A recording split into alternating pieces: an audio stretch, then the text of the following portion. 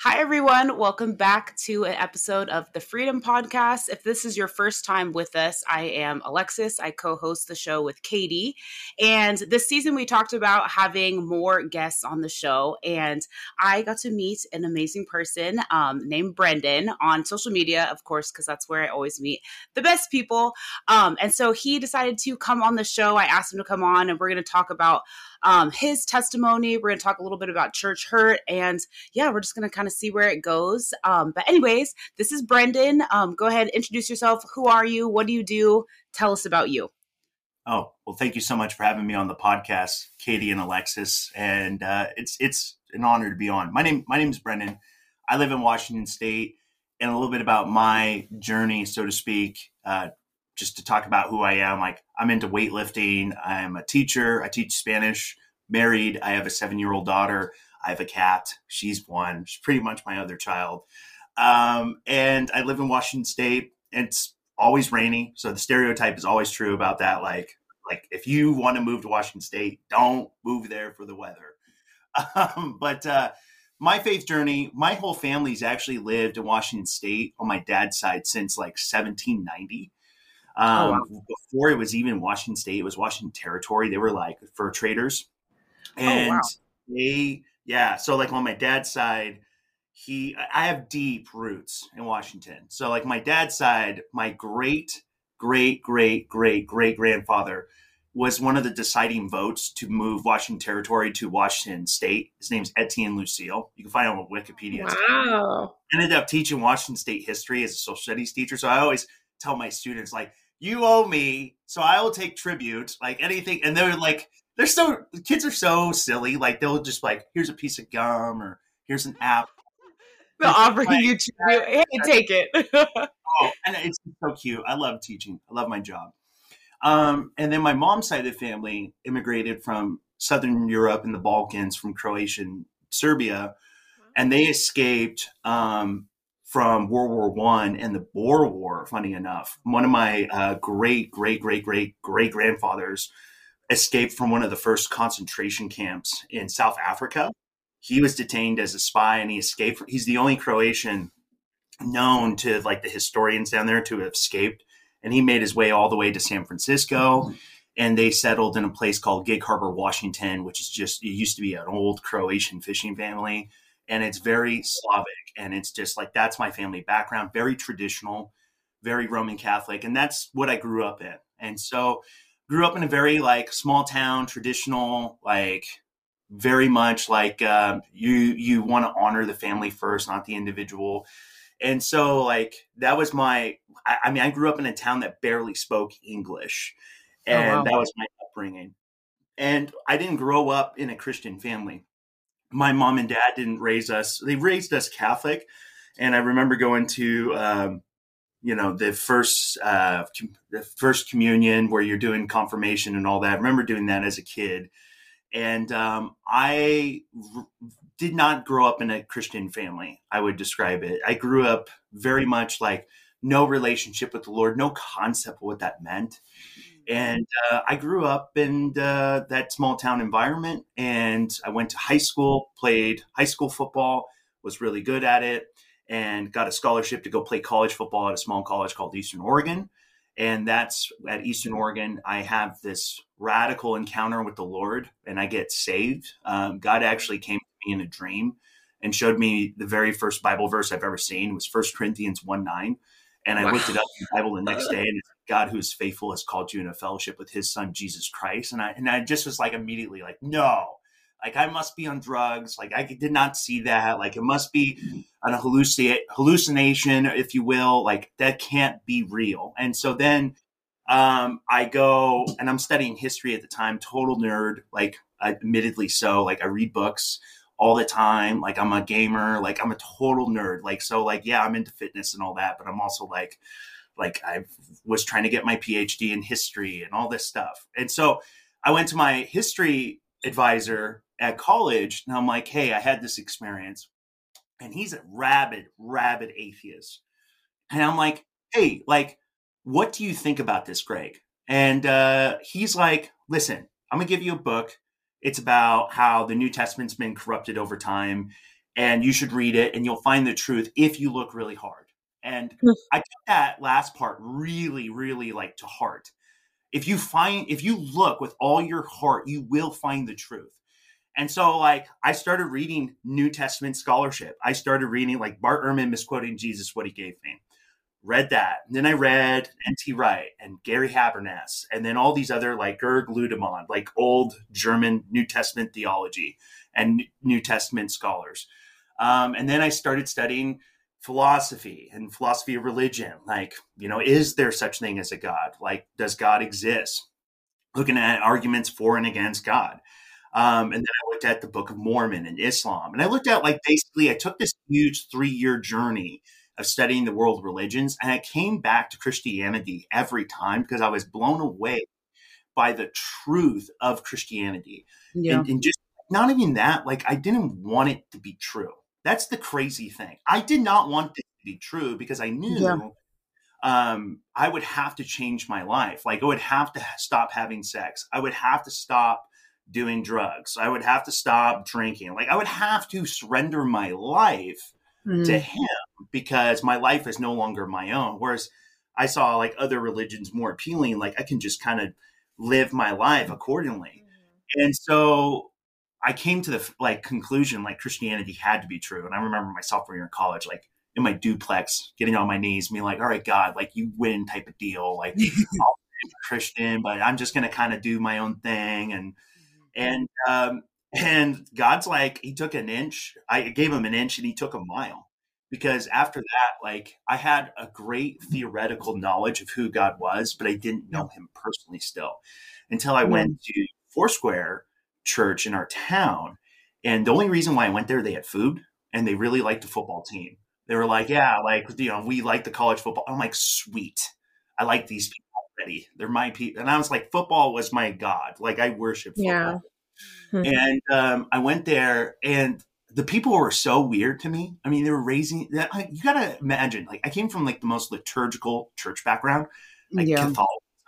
And I see these people raising hands in the air, speaking in tongues. I'm like, these people are so weird. And I, like, don't like them. They're creepy. But I kept coming back. I kept coming back for some reason. I was like, I don't like these people. So you'll be back next Sunday? Yeah, sure. Why not? Like, just like a Holy Spirit thing. Like, there was something that drew me in. And there was this guy there, the worship pastor. His name's Jeff. He's the guy who discipled me and led me to Christ. He just poured into my life. Every Monday, he would have me over his house, hanging out with him and his daughter and his wife, and he would just pour into me, and I would ask him questions, and he would always just do it in such a gracious way and love me. And, like, I was doing ridiculous stuff at this point, and he knew, like, what my lifestyle was, and just, like, I was so like, looking back at the time, I'm like, so insufferable, and that guy just loved me so well. He poured into me, and I had nothing to offer him. I wasn't this, like, theologian. I wasn't this, like, Bible teacher at this point. Like, I was nothing, and he loved me, not for what I was giving him or what I could give him, but he just loved me. And I saw Christ in him. And I remember at one point, go to Sunday services, they're playing the Phil Wickham song, "You're Beautiful," and that line. And every time I love that song. Sorry, like, I'm going to probably cry thinking about it. Yeah. That line where it says, "I see you there on the tree hanging, you bled and you died and you rose again for me." And it cut me to the quick. I came to the realization that I'm so bad. I'm so much worse than I ever thought, but I'm so beloved and accepted in him that I could ever dare to hope for. And I was like, I think I'm a Christian now. And I remember that was the first time I raised hands to a song. I understood what that meant. I understood that meant surrender. And may look foolishness in the eyes of the world, but into the Lord, like, you're giving him love and adoration out of response to what he's done for us. And how he went to the cross and willingly gave his life. And not only that, he was glad to do it. And I remember Jeff coming up to me and he's like, "I saw you raise hands." Like, because I always tell him that I thought it was. And And I told him, I'm like, bro, I think I'm a Christian now. And he's like, welcome to the family. And then that was like our inside joke. Every time he'd play that song, he'd look at me like, give me the swoop, you know? Because every time I'd cry, I'm like, oh, you jerk. I hate you. Yeah. And this song, thank you, Jesus. Wow. So that's how I got saved. And they discipled me. And Jeff realized pretty quick, he's like, dude, your calling's ministry. You're called to be a pastor. And I was like, Jeff, I see the emails you get. I see what you deal with on a daily basis. Like, you're pulling people out of the Green Mill Motel in La Grande, and they're drug addicts, and you're pulling them out. And like, I don't want that life. Like, you get blasted on a daily. And he's like, he said something that was so profound. And sometimes I'll repeat it to other people that reach these crossroads where they are called to serve in ministry. He said, Brendan, you are screwed in such a good way. And I'm like, what do you mean I'm screwed? He's like, dude, you cannot outrun God's grace. Like, God's called you to this, and you won't be satisfied until you pursue the Lord in this. Like anything else, God will bless it, but it will not. It will not be the ultimate plan that God has for you. Like, you are called to ministry, and right from then, I left college. I left La Grande, moved back to Washington, and Jeff and a lot of people at the church were prophesizing over me. This is a very charismatic church. So like they were prophesizing over me, like, in a month, you're going to preach your first sermon. And I was like, dude, I don't know anything about church culture where I'm at right now. Like, nothing. I don't know anybody. And literally a month later, I go to young adult ministry, and they're like, hey, like, do you want to preach a sermon? Wow. And I preached my first sermon in front of 200 young adults. This was circa 2013. And I'm like, and people were like immediately saying it, like, you're called. So like, that was my introduction into Christianity and how I got propelled into ministry. I mean, it happened fast. And then from there, I went through the ringer with churches, with spiritual abuse, with just seeing that. I saw the good side of ministry when I got saved. Then I saw the ugly when I came back home and realized how broken church leadership is, how the church lacks character in a lot of these positions of power and positions of leadership. People that should be shepherds, that are not shepherding, that are not teaching God's word, that are not loving people well. And I saw a lot of gaslighting. I saw a lot of manipulation. I was a part of four ministries that just tanked because of moral failings, and just spiritual abuse, essentially, is what happened. The last ministry I was a part of, I was working at a private school as a Christian private school teacher. And literally, like, the day after I signed the contract to go teach there, huge sex scandal breaks out. The lead pastor had to resign because, there were multiple women that he was having a marriage relation. And there was other accusations too, but it caused this huge rift in our community in Tacoma. And like, he, signed this huge agreement where he's like, hey, I'm not going to plant a church within 50 miles in this certain time period. And literally, like, a month later, he's planting a church right down the road. And like, totally unrepentant, totally like, there's this huge problem where I think that Christianity doesn't have a truth crisis. Like, the Christianity is absolutely real. Like, you can show to such a degree that the Bible you have all the original words of the Bible pretty much, except for like 0.1%. Like, I think there's like 1 John 2 where it says, we share this because of our joy. We share this because of your joy. Like, utterly trivial. Like, who cares? It doesn't matter. But we don't have a truth crisis, but we definitely have a character crisis. We have a crisis of credibility. And so there's a huge problem with church. So that was a big part of my upbringing, being back in Washington, is walking people through church hurt. We also had the whole Mars Hill thing happened in our area. And was that in your area? Okay. Oh, horrible. So we had Mars Hill, Tacoma in our area, and a lot of people went through it. So like, some of the guys who were on the podcast for, I think it was Christian Today, I'm not sure, but that huge podcast they were doing about the Mars Hill and Mark Driscoll, a lot of them I knew and walked with them this stuff. And then we had the big thing with Christian Faith Center where there's this huge sex scandal. I mean, it's just horrible stuff going on. Yeah.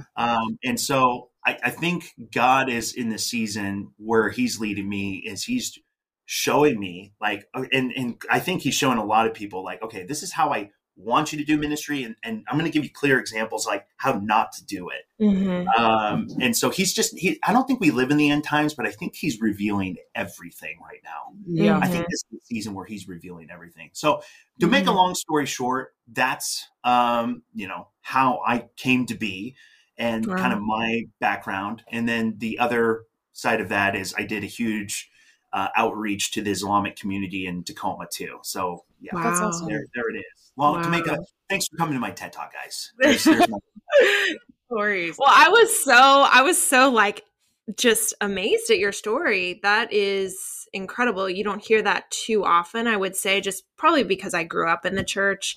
Those moments that are so pivotal where you actually, I mean, that's just incredible how God can speak to each person differently. Yeah. And particularly the thing that I like that comes to my mind after listening to your story is like, you needed that. And God knew that you needed that. Yeah. Because otherwise it would have been like, oh, so-and-so says so-and-so, and it was like, you had this atheist professor that was giving you these books. And if you wouldn't have had that word from God, like, yeah, you probably, it's like, well, okay, more likely believe some intellectual person versus, whatever that you hear from, if you grow up in the church, that's kind of like wishy-washy. So the fact that it was so like impactful in that moment, it's just like, wow, God is so good that he gives us exactly what we need if we are his chosen. And like for you, think about the impact then from then on that you have had in the Christian community. It's amazing. It literally changed my life. And I don't think, you're exactly right. Like God comes to us and then what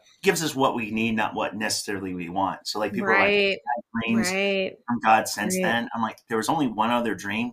And it was like God, like showing me clear, like fork on the road. Cause I was like all hung up on this girl. Of course it was about a girl. And he's like, look, she's going this way. You're going this way. I'm down this road. She's going down here. Do you want to follow me down this road? Cause this is where it's leading. Otherwise I wouldn't have listened. I would have tried really, really hard to pursue. And I was like, Lord, I want you. I love you more. And I want you more because I know with you, there's life. Yeah. There is life. There's freedom. And then there's hope. And thank God I made that choice. Thank God I listened to the Lord. But yeah, it's crazy because God's so sovereign and he is so counterintuitive to how we approach. When we think he's going to come one way, he comes the other way. Yeah. Like if we think he's going to come like to the left, he comes to the right. And I think of that story with Elijah where he's on Mount Sinai and he's like, man, I just want to die, God. And I'm going to Mount Sinai to where Moses was. And I want you to appear to me like Moses, where I saw your back. And I just imagine like God showing his back. It's just like the most jacked back ever. Like I'm just like, he's just ripped. That is just fire. But like I think about that story where God, it says that there was a fire, but God was not in the fire. There was the wind, but God was not in the wind. Then God comes as the whisper, and he was in the whisper. And he comes utterly different from how Elijah is. And I think that's God's way of saying it's like, don't you dare put me in a box. Right. I come in the way that I come. Like I'm the God of the universe. You cannot put me in a box. I'm beyond your paradigms. I'm beyond your human ways of trying to fit me into what you want me to be. Yeah. It's actually the other way. And I think sometimes that's why it's so important to have that quiet time with the Lord, because he is in that quiet, that calm. And at my church, we've been going through Psalms 30. We've been like really deep diving into it. And like he was talking about how a lot of times we need that rest and we need that time of just being quiet and resting in God's presence. And I like that when you said, he's in a whisper, because he's such a mighty God, but what brings you in is a whisper. If someone lowers their voice, it pulls you in. Like it makes you have to kind of, be quiet, where you want the loud, you want like God to come in with like lightning and thunder. And like, yes, he can do all those things, obviously. But like you were saying, like that whisper is the way that God communicated best, which is such like a beautiful just like that we've talked about on the podcast before, like there's this like feminine and masculine side to the Lord. And it's so amazing to see. And that softer side is sometimes what we actually need to, to receive him. And which is really cool. I did want to ask you, so I know, you recommended the Hillsong documentary. So I started watching it last night, which is really interesting because I didn't know about the whole history of Hillsong. And it was basically about talking about that church being very like cult-like and a lot of those things, which, I know it's a very popular church, a very big church. So I started watching that. And you mentioned the church that you went to, they did a lot about speaking in tongues in church and in a public space. And from what I've always learned and what I understand is that speaking in tongues is not necessarily, and you correct me if I'm, wrong, but it's not always necessarily, if it's in a public space, it's usually you need an interpreter and it's to communicate a language that is a real language, Spanish, whatever it is, French, whatever, to another person when you are witnessing to them, but you have to have a translator. And then I've also heard from pastors that they have communicated personally one-on-one with the Lord speaking in tongues. I've never experienced that. I've gone to churches where everyone's speaking gibberish, saying weird things. And I have always felt very uncomfortable, and I don't go to churches like that. I grew up non-denominational. That was just something that we did not do. So I'm curious to hear your take on that, because obviously it's something that you experienced. And then I was watching that Hillsong documentary and they were talking about that too. So yeah, I just wanted to kind of pick your brain on that. Yeah. I mean, I would consider myself, here's a theological term for you. I am a continuous. So I believe the gifts continue for today. I don't think the gifts end. Yeah. Now, the gifts, or the primary function of the gifts, is not necessarily to bring, like, the health, well-being, prosperity gospel says the gifts are for you to benefit from, right? And actually the gifts, what they're meant for is they're pointing to the eschatological, the future coming. That's a fancy way of saying the future coming of Christ being exalted as the king. So it's the reversal that the gifts like speaking in tongues, healing, prophecy, it's the reversal that things that are decayed and dying in this world, that healing comes. When we pray for healing, we're saying, God, what you're going to do in the future, bring a little bit of that in the present. Bring that a little bit in the present to show that, to encourage us, to give us faith that the final healing that our hearts really desire, that our bodies really desire, is going to come at the end, that our soul really desires. So the gifts are to point to Christ. That's the key. Now, as far as the issue of speaking in tongues, Paul makes it pretty clear. He's like, look, like you can speak in angelic tongues.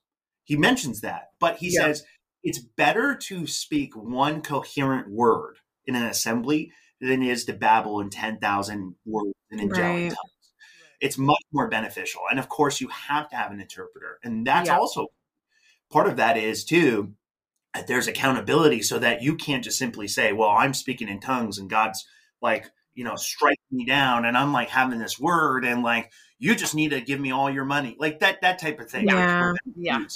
There's safeguards and rails, so to speak. Like I'm a charismatic with a seatbelt, so to speak. Like, there's regulations, there's guards to prevent abuse. But to answer your question, like speaking in tongues, the whole point of that is, again, like and it's also to teach, it's another language. That's going to be key. Yeah. Where you're going to have the ability to speak a language to somebody to share the gospel that you couldn't speak under your own power.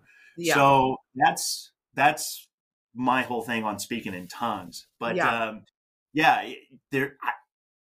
would say like 99% of churches don't follow that procedure where they have an interpreter speaking. It just, I don't know why. Yeah. I don't know why. Yeah. And I grew up. Yeah. And I grew up in Calvary Chapels, and it's very doctrinally sound church, or churches. And so that was always something, like my dad, he's like he's just a Bible scholar, and he always told me, like, if you're, trying out churches and things like that, and the congregation is, flopping on the ground and, speaking and doing all these crazy things, and the attention is on them and it's not on the Lord, that you're not at the right place. Because I just grew up in a place where that just was not the norm. And we always talked about, speaking in tongues is just another language that exists. Obviously, like you said, I know that there is that, more spiritual, but that's like your one-on-one relationship with the Lord. If, that's a gift that God has given you, or that's the way you communicate with God. Like I said, I've never personally experienced that. But when it comes to that, speaking the gospel, just another language to someone, because you don't speak that language and God has now blessed you to, in order to witness to that person. So my dad always made it very clear that, like, you need to make sure that you pay attention when you go to certain churches and what they're doing. And unfortunately, with a friend, I checked out a church. I was hunting around for a new church. I just wanted to get involved somewhere. And thankfully, me and my boyfriend found a really great church. But Awesome. we went to a church in San Marcos, and they've actually planted a couple campuses around San Diego County now. And it was very much so like the Hillsong kind of church. In that documentary, it was talking about how a lot of the music, like just the way that it's written, it brings that very emotional response to, your experience that you're having in church. And it's not necessarily that you're not experiencing God, but the music is written in order for you to feel a certain way. And that's why music is so powerful, and we have to pay attention to what we listen to. But anyways, I visited church there, and I went with a friend, and I told her, and it was very similar, people are, more so whispering in tongues. They had a lot of like name it, claim it kind of pastors came on and spoke, and everything was about tithing and giving, which obviously you tithe of the goodness of your heart and God will bless that. But that doesn't mean that if you don't, that you're not going to be blessed. But anyways, I told her I had to talk to her after the service, and she's like, oh, how did you like it? And they're very into politics and stuff. And I said, the political stuff is cool, but, that's not what Christianity is. That's not what true faith is. That's all a show, and everything with the lights and the smoke. And not that I think like, the production of things nowadays are crazy. Like even just some of the graphics that they use in church, it's really cool. Like people are using their talents, but, I had to kind of like let her know. I was like, this is a very like hyper spiritual church, and in the worst sense. So, and it's unfortunate. You get sucked in. You do. And it's what we're dealing with nowadays. And if you guys don't know the documentary, you guys should definitely check it out. People who are listening. It's a great documentary. There's some things I definitely like. As far as like the music, when the lady was talking about like the music's used as emotional manipulation. Like, look, that's what music's supposed to do. Like it's gonna tug on my heartstrings. Like every time I listen to Josh, what's his name? You raise me up. Sorry, I'm terrible at singing. You raise me up. That song. You raise me up. Like every time I listen to that song, even when I wasn't a believer, I would cry. It's just what music does. But there also is this element of like, we are going to create this business model for a church, basically get more in our bank account, bigger buildings, and more butts in the seat. That's the focus. It's not making disciples. It's not building God's kingdom. It's about building our kingdom, more importantly. And we're going to put people in front that are going to fit the cultural, like, how do I put this? The cultural, like what's appealing to our culture. So we're going to put someone really good looking. We're going to put someone that's real hip, that's wearing Supreme, that's, they have that guy, pastors and sneakers on there, who is just like, I don't know if you guys, dude, I follow that Instagram. I'm like, knew about it until this documentary. I'm going to send you. Have you seen it or heard about it, Katie? The documentary. I just haven't watched. To be honest, I've been following along pretty closely.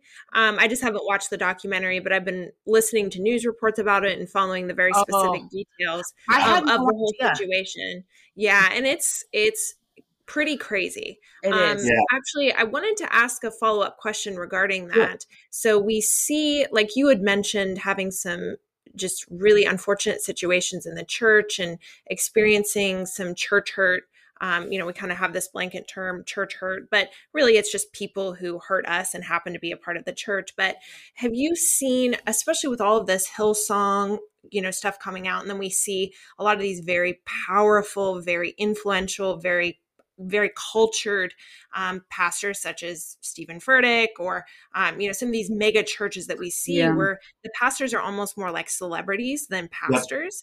Yep. And I wanted to get your kind of take on what have you seen a correlation between maybe some of this business model of a church and a higher correlation to church hurt, or like, is that something you experience? And also, how can we avoid a church like that, and how can we actually contribute to the body of Christ in a way that's healthy, in a way that supports one another and builds up the church and doesn't create this almost like business model of a church and these celebrities. And then before we know it, we're really putting people on pedestals and this business model on a pedestal, and we're not putting Christ at the center of our focus. And so like how that all correlates and what your take is on that, on how to really be wise and discerning.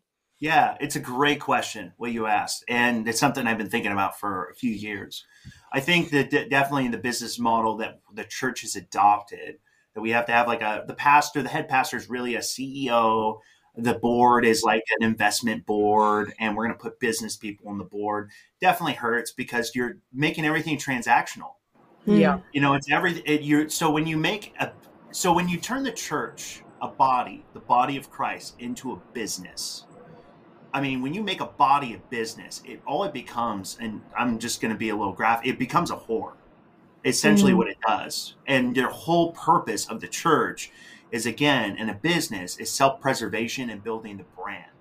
Not about people. It's not about the kingdom. Right. It's not even about like even the pastors, because the pastors become expendable. It's about the brand. We have the cult of the brand. And celebrity pastors are a part of the brand. Like, the pastors don't conform to Christ. The brand doesn't conform to Christ. It's like about the brand. To give you an example, that one of the churches I was a part of was called Life Center Downtown. And I'm probably going to get in trouble if anyone from there hears this, but like they were not in the downtown area. Like they're going to somewhere where it was at a college campus and it was cheaper. It financially made a lot of sense. And that's cool. But the guy was like, well, I don't want to move to this particular church and get an actual building because it's not in the downtown area and it doesn't fit the brand. So not that we're making decisions based on ministry, not that we're making decisions based on how do we steward God's money well, or where are the people at, and like where do we need to be, like the hospital of the broken and the sick, because that's what the church is, not a museum of good looking people. It's the hospital for the sick and the broken. We're making decisions based on our brand. And quite honestly, like us moving further in downtown is actually going to, ironically enough, get us away from people because there's no residential areas. It's all business areas. So we're going down there just for the sake of going down there. And so it turns ministry into this transaction, and it's focused on the CEO, this personality, and it turns into essentially a cult. How we can prevent that from happening is that we demand better from our pastors and we hold them to a standard, because what's happened is in the Catholic Church in the 13th, 14th century was a hierarchy enforcing from the top down. You have to have relationship with the church in order to have relationship with God. Because of America and what we want this like, super pastor, this cool guy or cool girl or whatever it is, the highly idealized version of ourselves that we wish we were and what we want in a pastor. We're actually forcing that individual to become the arbiter, if you will, or the mediator in which we have relationship with God, because he's a godly man, like the godly man syndrome. Like, he's such a godly man. He has this like unique relationship with Jesus, and like he has this special connection that I don't. And it's such crap, because what the Bible says is that you're all saints in Christ, that you're all made righteous in Christ. 2 Corinthians 5:21. God made him who knew no sin to become sin, so we become the righteousness of Christ. Meaning this, every believer that walks through those doors, and really anybody, has intrinsic moral value because they're made in the image of God. Even unbelievers, they're made in the image of God. They have intrinsic moral value. And people who are made and believe in Jesus are made righteous. They're as righteous as the pastor up there. So like, we're all sinners. We're all on equal footing. I don't care what you wear. I don't care how eloquent you are. I don't care how good looking you are. You and I are on the same level. Yeah. Why are we elevating people on the platform? And so we're looking to these leaders because, simply put, they're the best version of what we want to be and what we want out of our pastors. It's like what Israel said to God, like, we want a king. But God's like, I am your king. But yeah, we want it just like all the other nations. Well, okay, I'll give you a king. And God's given us a king. God's given us what we wanted. This is God's judgment, is he gives us incompetent leaders. John Calvin said that. It's like, if you want to know God's wrath, like, he usually gives us incompetent leaders to lead us. And it leads to total destruction because we're putting people in positions of authority in the church that lack character. And that's so counterintuitive to how God chooses, because God chooses the foolish things of the world, and not to be like foolish like the Joker, but like foolish as in, we would never, ever pick this person to be in church leadership. Like, you think of like Jesus, like when he's planning a church with the disciples, with Simon the Zealot. I mean, Simon the Zealot pretty much was a terrorist. Like, if you know anything about the Zealots, they're like ISIS, the Jewish version, against Rome. And Jesus is like, hey, guess what? He's going to be one of the apostles, and I'm going to send him to basically plant a church. Like, we would never think in a million years, oh, hey, it would be great to put an ISIS leader to plant a church. We would think that's a terrible ministry decision. Apparently, Jesus thought otherwise. And so, like, God doesn't pick how we pick, because we look at appearances. God looks at the heart. And so that's our big problem, is that we're not discerning. We're not putting people, we're just putting people up there because they fit a particular build. Like, even the whole Carl Lentz thing, it's like, he was eloquent. He was good looking. He was, sleek and cool, and he could reach the celebrities. And if we get celebrities going to our church, that would validate us instead of Christ validates us. And it doesn't matter who's at our church. Yeah. It's really like, it's just bizarre. Like, shouldn't Christ validate your faith and not celebrities? Shouldn't Christ be the one to validate you, not, beautiful people or famous people? Because that stuff goes away. Because look at Hillsong now and all the problems they're having, just because they cut corners and they're like, we're not going to put people in places of power that have character. Their church is literally being destroyed and has lost all credibility. And really, like, a lot of churches in this area where they've lost credibility just based on, I mean, this is the crazy thing. What we see in the news with Hillsong, if it's happening on a bigger level in a lot of different places, it's probably times 1,000 down below, like all the other instances that we don't hear about. And it's a crisis of character. So how we solve this is that we demand more out of our pastors, and that we take our pastors off the throne and take ourselves off the throne, and we put Jesus back on there. And we realize that pastors are kind of broken. Like, I've been a pastor. I'm kind of messed up, dude. Like, I need Jesus. I need grace. They're not these super godly men that are going to have this like special relationship with God. Like, that special relationship you think your pastor has, but doesn't really have. Like, you have that. You have friendship with God. Like, the only difference I would say between me and anyone else, if anything, that a believer is like, I know God is my friend. And a lot of people don't know God as a friend. That there's no familiarity and intimacy. Like, there's no personal relationship. It's like, I'm going to have personal relationship through my pastor and vicariously enjoy this relationship he has with Jesus that I wish I could. Yeah, and I think a lack of accountability for a lot of these leaders is a problem as well, where they're too, I mean, really, they're too popular, they're too famous to really even be held accountable by a local, having an accountability partner or having a small men's group. It's like these pastors are too good to be a part of actually shepherding their flock, which I've seen that in some of the churches I've attended even. And it just really does miss the whole point of like, okay, a pastor should be a shepherd. And so I think looking for that, I would add that to something to look for in a church is the pastor shepherding his flock? or is he more focused on just numbers and social media and his following and whatever it may be? Which, I think that's really good insight. So appreciate you sharing that. Yeah. Definitely. And just to touch on what Lexi asked about the whole tithing thing, and what churches will really focus on is like, you have to give 10% and like God will bless you. And then can I add a biblical caveat? You are under no obligation to give 10%. The 10% is for the temple. It's for the priest, the Levite priesthood. There's no Levite priesthood anymore. Like, my dad always says that. He's always like, tithing is more Old Testament, but we want to give to our ministry so we can have a ministry to, be a part of. Yeah. Also give with a cheerful heart. Give with your time, give finances. Like, we should give.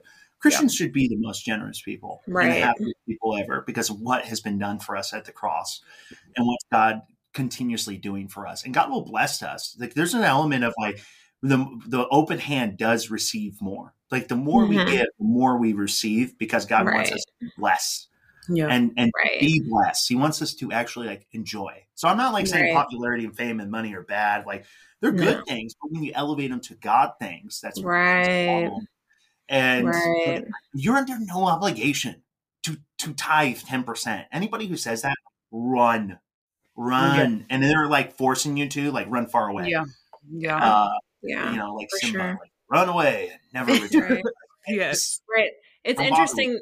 It's interesting you brought that up, because I was just doing a deep study in tithing, and Jake and I were having a conversation. Jake, my husband, we were having a conversation about tithing and giving, and I was just reading through what Paul says about giving and giving. God cares about our heart and our heart posture, and he will bless the person that is selfless, that is generous, but we're not giving so that we can receive. And I think that's the big difference between giving with a heart that there's conditions, like, okay, if I give this, God bless me. God, that he won't bless that. He truly wants our heart to be in the right place, where we're giving out of living by the Spirit, essentially. And having a posture of, okay, I'm giving because I've been blessed with so much more than I deserve, and can never, ever claim to deserve anything. And it's out of that humbleness, giving to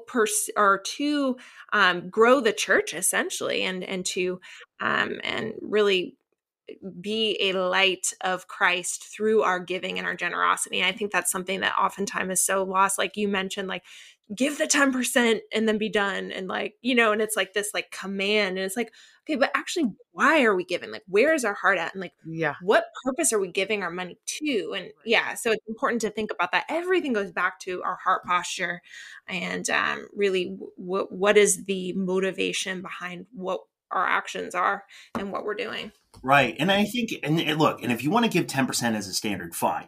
I could care less. But also as a church, and I think this is something to help with transparency and accountability, the accountability piece is key, is that the church should never, ever not disclose anything regards to what they're spending their money on. Ever. Their finances need to be public. It needs to be out in the open. And here's the other thing. There should be no more, unless it's like an extreme circumstance to protect like someone, like personally, like as far as just like the abuse victim or somebody like that cannot defend themselves, there should be no more NDAs, non-disclosure agreements. There should be no more of that. It just reeks of, we're trying to hide something. Like we're embarrassed by something. The church needs to be completely 100% transparent to solve this credibility crisis. Yeah. Where have you seen that happen most often, the NDAs? Oh my gosh, so many churches do it. So many churches do it. At Hillsong, they have NDAs. So like when you go through Hillsong, you'll see this later when you watch the documentary. Is I think your second year at Hillsong College, you have to sign an NDA. You cannot discuss what goes on in your college. That's crazy. At a college, you talk about what goes on in your third year, fourth year, whatever it is. You have to sign an NDA. There's at one particular church, I won't name it locally, they sign NDAs for abuse victims that were abused by a pastor, and they can't talk about their abuse. Like it, and there's another particular church, I won't be afraid to name them, Christian Faith Center, because, and it's funny enough, like in that documentary, they mentioned Casey Treat basically discipled Brian Houston. That's the guy who runs Christian Faith Center. That's in my hometown. It's a huge mega church, and it's just a heretical prosperity gospel church. But they signed NDAs with their abuse victims, and there was this huge website outlining their abuse, and they got their attorneys were able to take it down. They made it like exposing what happened as far as the abuse, because there's no accountability. So I think that piece is so critical. Another way people can really hold church accountable when the church itself won't hold itself accountable is the court of public opinion. Is that you have to be fearless and speak out against churches that harbor abuse. And like you should look and do like, oh, like I heard this from my friend, and like you basing off of just gossip. Like if it's been shown, if it's like you need to say something, because a lot of why this abuse happens, at least in my community, a lot of churches are afraid to speak out. They're afraid it's going to make them look bad. They're afraid of blowback. They're afraid of like making certain people that tithe a lot of money, like they'll leave. Like that's the other thing. Is like you talk about tithing. Like we shouldn't, as pastors, we should know who our big donors are. Right. We should have it should be blind, so that way we're not worried about it. Like all right. Oh well, it's God owns all the money. Like we have to trust it. Yeah. But like NDAs are used quite a bit, even with I know Matt Chandler, when they had their whole thing with Acts 19, there was a bunch of NDAs that were signed, non-disclosure. And I like Matt Chandler. I like him a lot. Like I think Acts 29, or I think it's Acts 29 or Acts 19. At any rate, I like that organization, but they're using NDAs, and that just reeks of you're hiding something and you're using legality to hide it when you should be 100% transparent with it. So there it is. Right. No, definitely. Well, I love this conversation. I think we got into a lot of good stuff. And I think a big thing is like making sure that when you're seeking a church, that it's a doctrinally sound church. And, there's always going to be churches out there that are, speaking the prosperity gospel. And if they're talking about, oh, if you give, you'll get, and all these things, like that's just a good, this is just a good reminder that, that's not what the gospel is actually about. It's about serving others, loving Christ, and being a direct reflection of Jesus. So if they're teaching anything outside of that, we know that that is just not a church that we should be at. And especially for new believers. So if someone's listening that is, just starting to get involved in their relationship with the Lord, just really, ask God for guidance and really ask him to give you discernment when it comes to certain churches. But I think this episode is really great, just helping people just kind of figure out, what they should kind of avoid. So let us know, where can people find you on Instagram? And do you have a podcast Instagram page, or do you just do it off of your personal? I just do it off my personal. I'm on Apple Podcasts. It's called Theosis Radio. Yes. THEOSIS Radio. And I'm on Spreaker, Apple. I'm actually going to try and do an episode right after this, since I'm in the studio. Wow. Yeah. You can find me at Brendan Saltvick, BRENDAN _Saltvick. That's my handle. And hit me up, like DM me. I'm pretty open to talk to anybody. Yes. Especially if you disagree, like hit me up. Like I definitely want to have a conversation about it.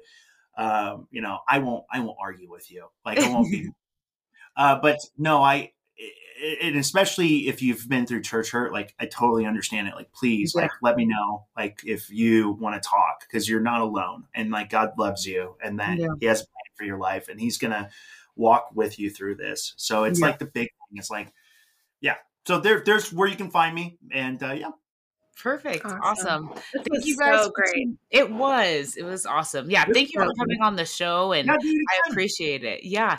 Thanks guys for listening. We'll see you guys in a couple of weeks for another episode. Bye.